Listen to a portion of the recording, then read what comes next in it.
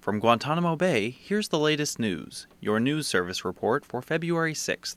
The process continues in the commission of Omar Cotter, held February 4th on Guantanamo Bay. The 5 charges against Mr. Cotter are murder, attempted murder, conspiracy, material support, and spying. The defense filed 16 motions challenging the charges based on either the Constitution, treaties, or statutes. On Monday, the prosecution responded, and oral arguments were heard on several of those motions. Presiding Judge, Colonel Peter Brownback, has not yet made a ruling. Legal spokesman for commissions, Major Clinton Johnson, had this to say. Law motions are prepping the battlefield for trial. They're trying to determine during the course of these motions on what will go in front of a commission panel. Sergeant Sharon Tabany reporting for Joint Task Force Guantanamo.